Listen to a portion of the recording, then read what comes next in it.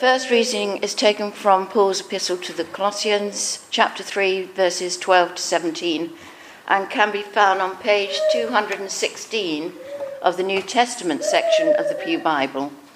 I am reading from the New International Version.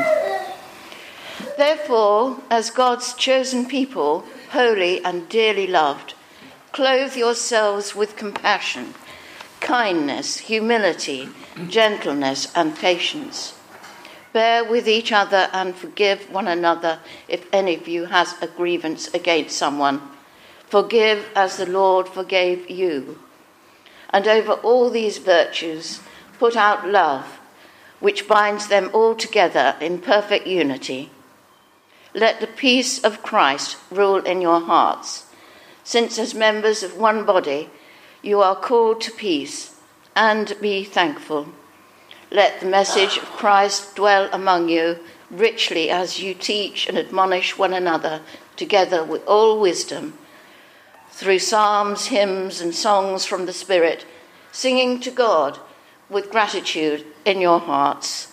And whatever you do, whether in word or deed, do it in the name of the Lord Jesus, giving thanks to God the Father through him. This is the word of the Lord. Thanks be to God.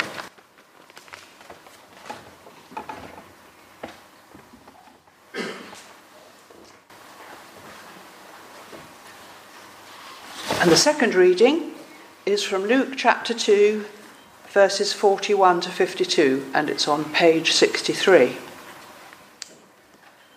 The boy Jesus in the temple. Now every year, Jesus' parents went to Jerusalem for the festival of the Passover. And when he was 12 years old, they went up as usual for the festival. When the festival was ended and they started to return, the boy Jesus stayed behind in Jerusalem, but his parents did not know it. Assuming that he was in the group of travellers, they went a day's journey.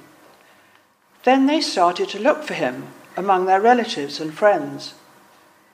When they did not find him, they returned to Jerusalem to search for him. After 3 days, they found him in the temple, sitting among the teachers, listening to them and asking them questions. And all who heard him were amazed at his understanding and his answers. When his parents saw him, they were astonished, and his mother said to him, "Child, why have you treated us like this? Look, your father and I have been searching for you in great anxiety." He said to them, "Why were you searching for me? Did you not know that I must be in my Father's house?" But they did not understand what he said to them. Then he went down with them and came to Nazareth and was obedient to them. His mother treasured all these things in her heart. And Jesus increased in wisdom and in years and in divine and human favour. This is the word of the Lord. Thanks be to God.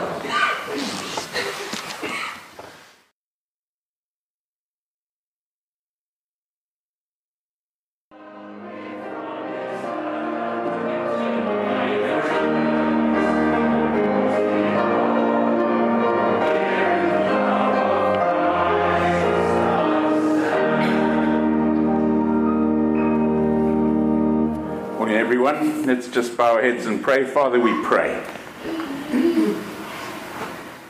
Your blessing on this year ahead.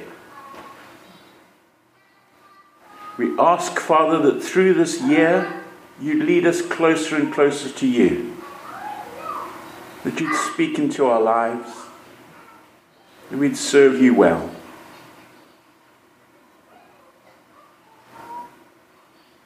And that you'd do a work in our day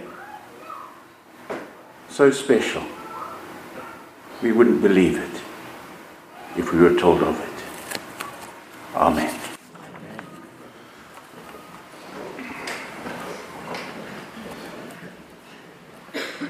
It's great to have a little elf in church today. Folks, I'm going to be preaching to you from One of the advantages of getting older is you can be naughtier. In my training as a clergyman many years ago as a young warthog, you preached from the texts that were given to you. But now that I'm getting older, I think, well, nice text, I'm going to preach something else. And what I want to do this morning is I want to encourage you to make it your goal to please Him who loves you and who died for you. To make it your goal this year to please Him. We are confident, I say, says St. Paul in 2 Corinthians 5, and would prefer to be away from the body and at home with the Lord. So we make it our goal to please Him. Because for we must all appear before the judgment seat of Christ, that each one may receive what is due to him for the things done while in the body, whether good or bad. I don't know if you're a person who sets goals. I know there's an awful lot of stuff around goal setting and a lot on the radio and everything like that, all about how you set your goals, and then after about 3 days, that's it, you give up. But I very much believe in goal setting. You can see what was happening here with Paul. He had fixed his mind and his purpose on pleasing Christ. We make it our goal to please Him. And it seems to me, I don't know what your goals are going to be for this coming year, but that's a good overriding goal to have. Because all our goals have to align with that one goal, don't they? Yes, they do. Why? Why make this your goal? Says St. Paul, we are convinced that one has died for all. The reason for making this your goal is that Jesus quite literally has died in your place, died in my place. He has quite literally taken my guilt and your guilt and the guilt of the world on Himself to take it away. His death was on our behalf. All that He did was for us. And so we are specifically indebted to Him for what He's done. And isn't it true that when someone does something really good for us, we never forget what they did? That's certainly true of us in Zimbabwe. There were some people in Zimbabwe in our time there who were so good to us. And I've never forgotten them and what they did for us. Don't forget what Jesus has done for you, friend.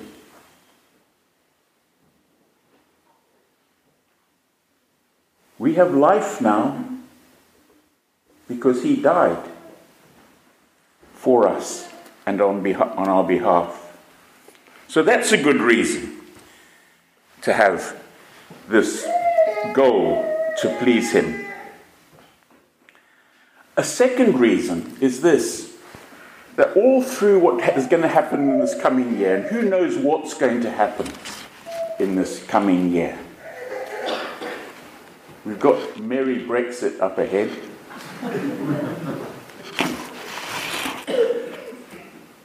Donald Trump, you never know what he's going to do next. Climate change and what the impact of climate change is going to be in this year. We know that things are changing rapidly. But then in our personal lives, things will happen.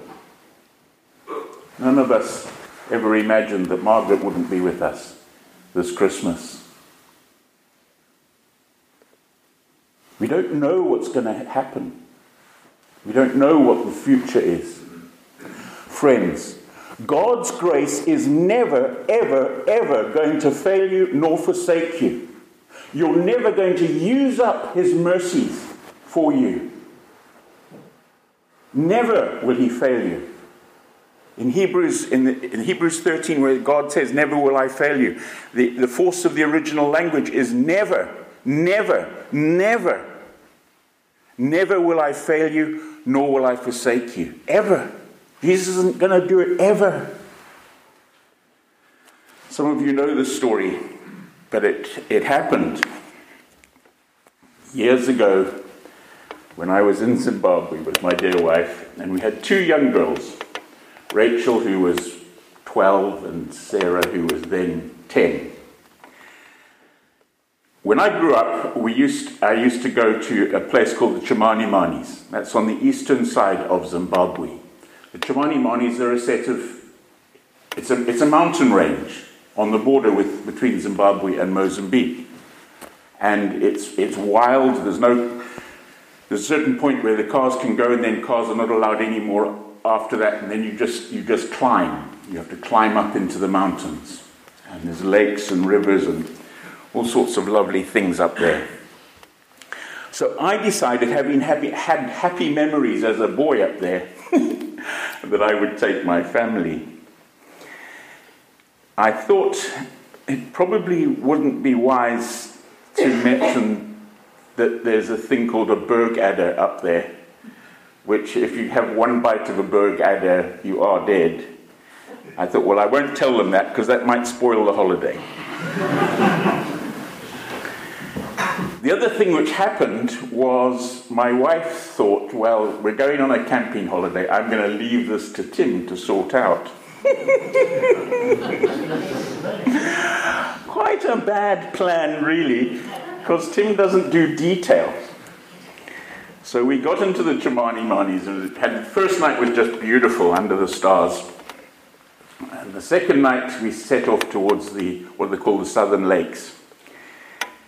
And off we walked, and then we started to get late, so we then found a posse on the side of a hill and set up camp there. You just camp anywhere in the Chimanimani. There's no designated camping sites.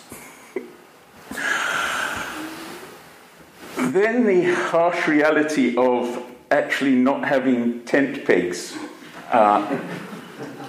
sort of hit.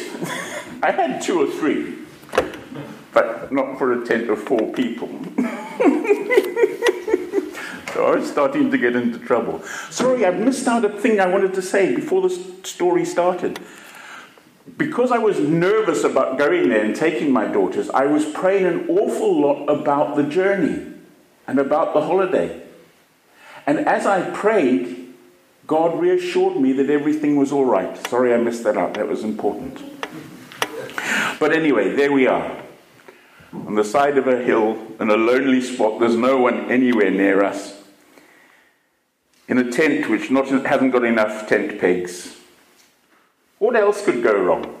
Well, the wind could come up and the rain could fall. That's exactly what happened. What happens when a tent gets wet? Back in those days, I'm sure they're very waterproof now. So Carol and I put the 2 girls between us, and we thought we've got to keep these kids warm because it was getting cold. So you're in the mountains. So we're warming our daughters, keeping them warm, keeping them dry. We were getting wet on our backs, of course. So it was a pretty wonderful night. I'm not sure I was ever told off. When we woke up in the morning, our situation was dangerous. We were a long way from home, long way from the car. We were cold, we were wet, we had 2 small children with us. And we were in a dangerous situation. There's no one around. So I said, we've got to pray. We have to pray. So we joined hands, held hands, and we prayed that God would help us. And as we prayed, we had a sense of having someone else with us.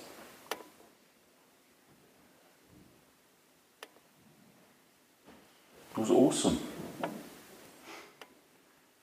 So then we had to set off.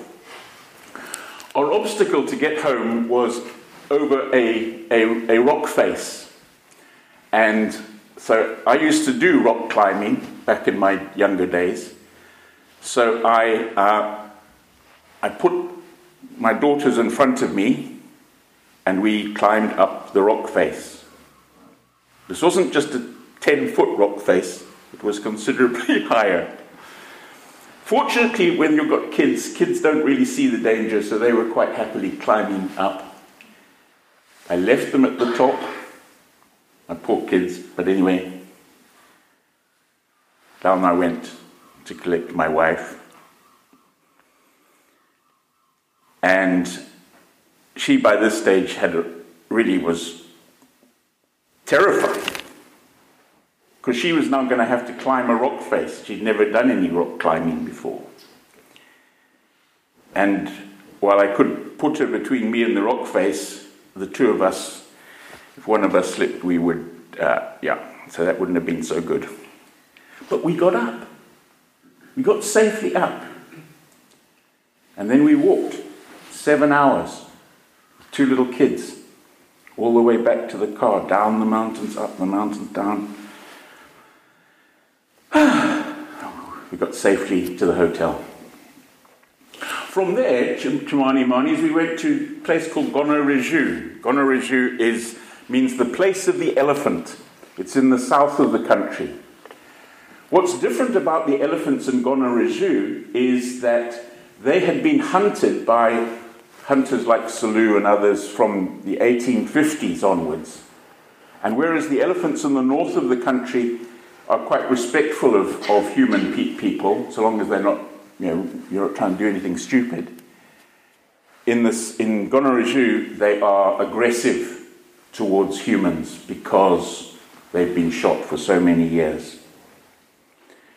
We took a guide, we paid for a guide to take us for a walk in the bush, because that's what you want your kids to do. You want them to walk in the bush and to experience and learn about the wild animals and the different bushes and stuff like that.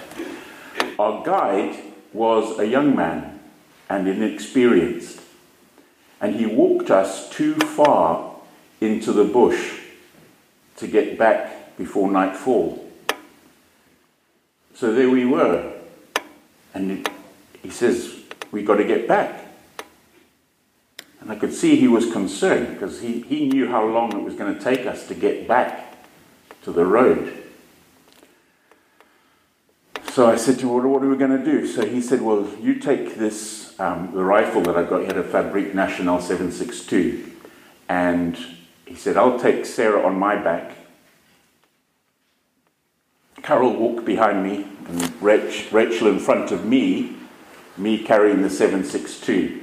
The thing about a 7.62 is it's not powerful enough to stop an elephant. What you've got, I don't know why he was carrying a 7.62, but anyway, he was, and I presumed he knew what he was doing, but clearly he was just too inexperienced. So off we set through the bush. We're all trying to watch the ranger. He's carrying Sarah. Carol's going fast behind him. We can't run through the bush, but we're walking fast. And I had Rachel in front of me. And it's that I still wake up and get chills about whenever I think of it. Because I'm also looking in the bush for elephants. I'm looking to see where the ranger's going. I'm looking to see where my daughter's okay. And I'm looking for elephants. And as I'm walking along, I'm thinking to myself, I'm going to lose Rachel. She's going to turn one way and we're going to surge on ahead and not know where she is. It was really frightening. Anyway, we carried on. Darkness falling. Remember, darkness falls quickly in Africa. It doesn't take its time. And we got to the road. Once we're on the road, we're a lot more secure because the road is open and we could see elephants. And we're now to the place where we're staying. Turned round the corner, and I can still remember this so well. And there were the lights of the camp. And God said to me, He said, "My son, you thought that when you came out of the Chemanis, that you had used up all my grace to you and your family. You thought you'd used it all up." And He said to me, "My grace will never, ever fail you. It'll never fail you. God's grace for you this year is inexhaustible. You haven't used it all up yet, and you never will use it. His kindness towards you, His mercy, His loving kindness, His being with you. Whatever happens in the year ahead, whatever cards you find yourself having to play, that you wish you didn't have to play those cards, whatever it is, God is never going to fail you. God is with you. Never, never, never will I fail you nor forsake you." And then the last reason why we should make it our goal to please Him. We must all appear before the judgment seat of Christ, so that each one may receive to him what is due in the body, whether good or bad. Friends, make it your goal to please Him, because you and I, every one of us, is going to appear before the judgment seat of Christ, before that great white throne. It's just going to happen, friends. We will give account of our lives. And the judgment that we'll receive will be the judgment that we give all through our lives. If we're harsh and critical and mean in our judgment of other people, we must fear the judgment. But if we're good and kind and honest and selfless, if we seek to serve Him who loves us, we will have no fear when we stand before that great judgment seat. For we must all appear before the judgment seat of Christ, that each one may receive what is due to him for the things done in the body, whether good or bad. So come, Lord Jesus, fill us with your Spirit, that we may please you all through this coming year, that we may lead lives honouring to you, showing gratitude to you for all that you've done for us.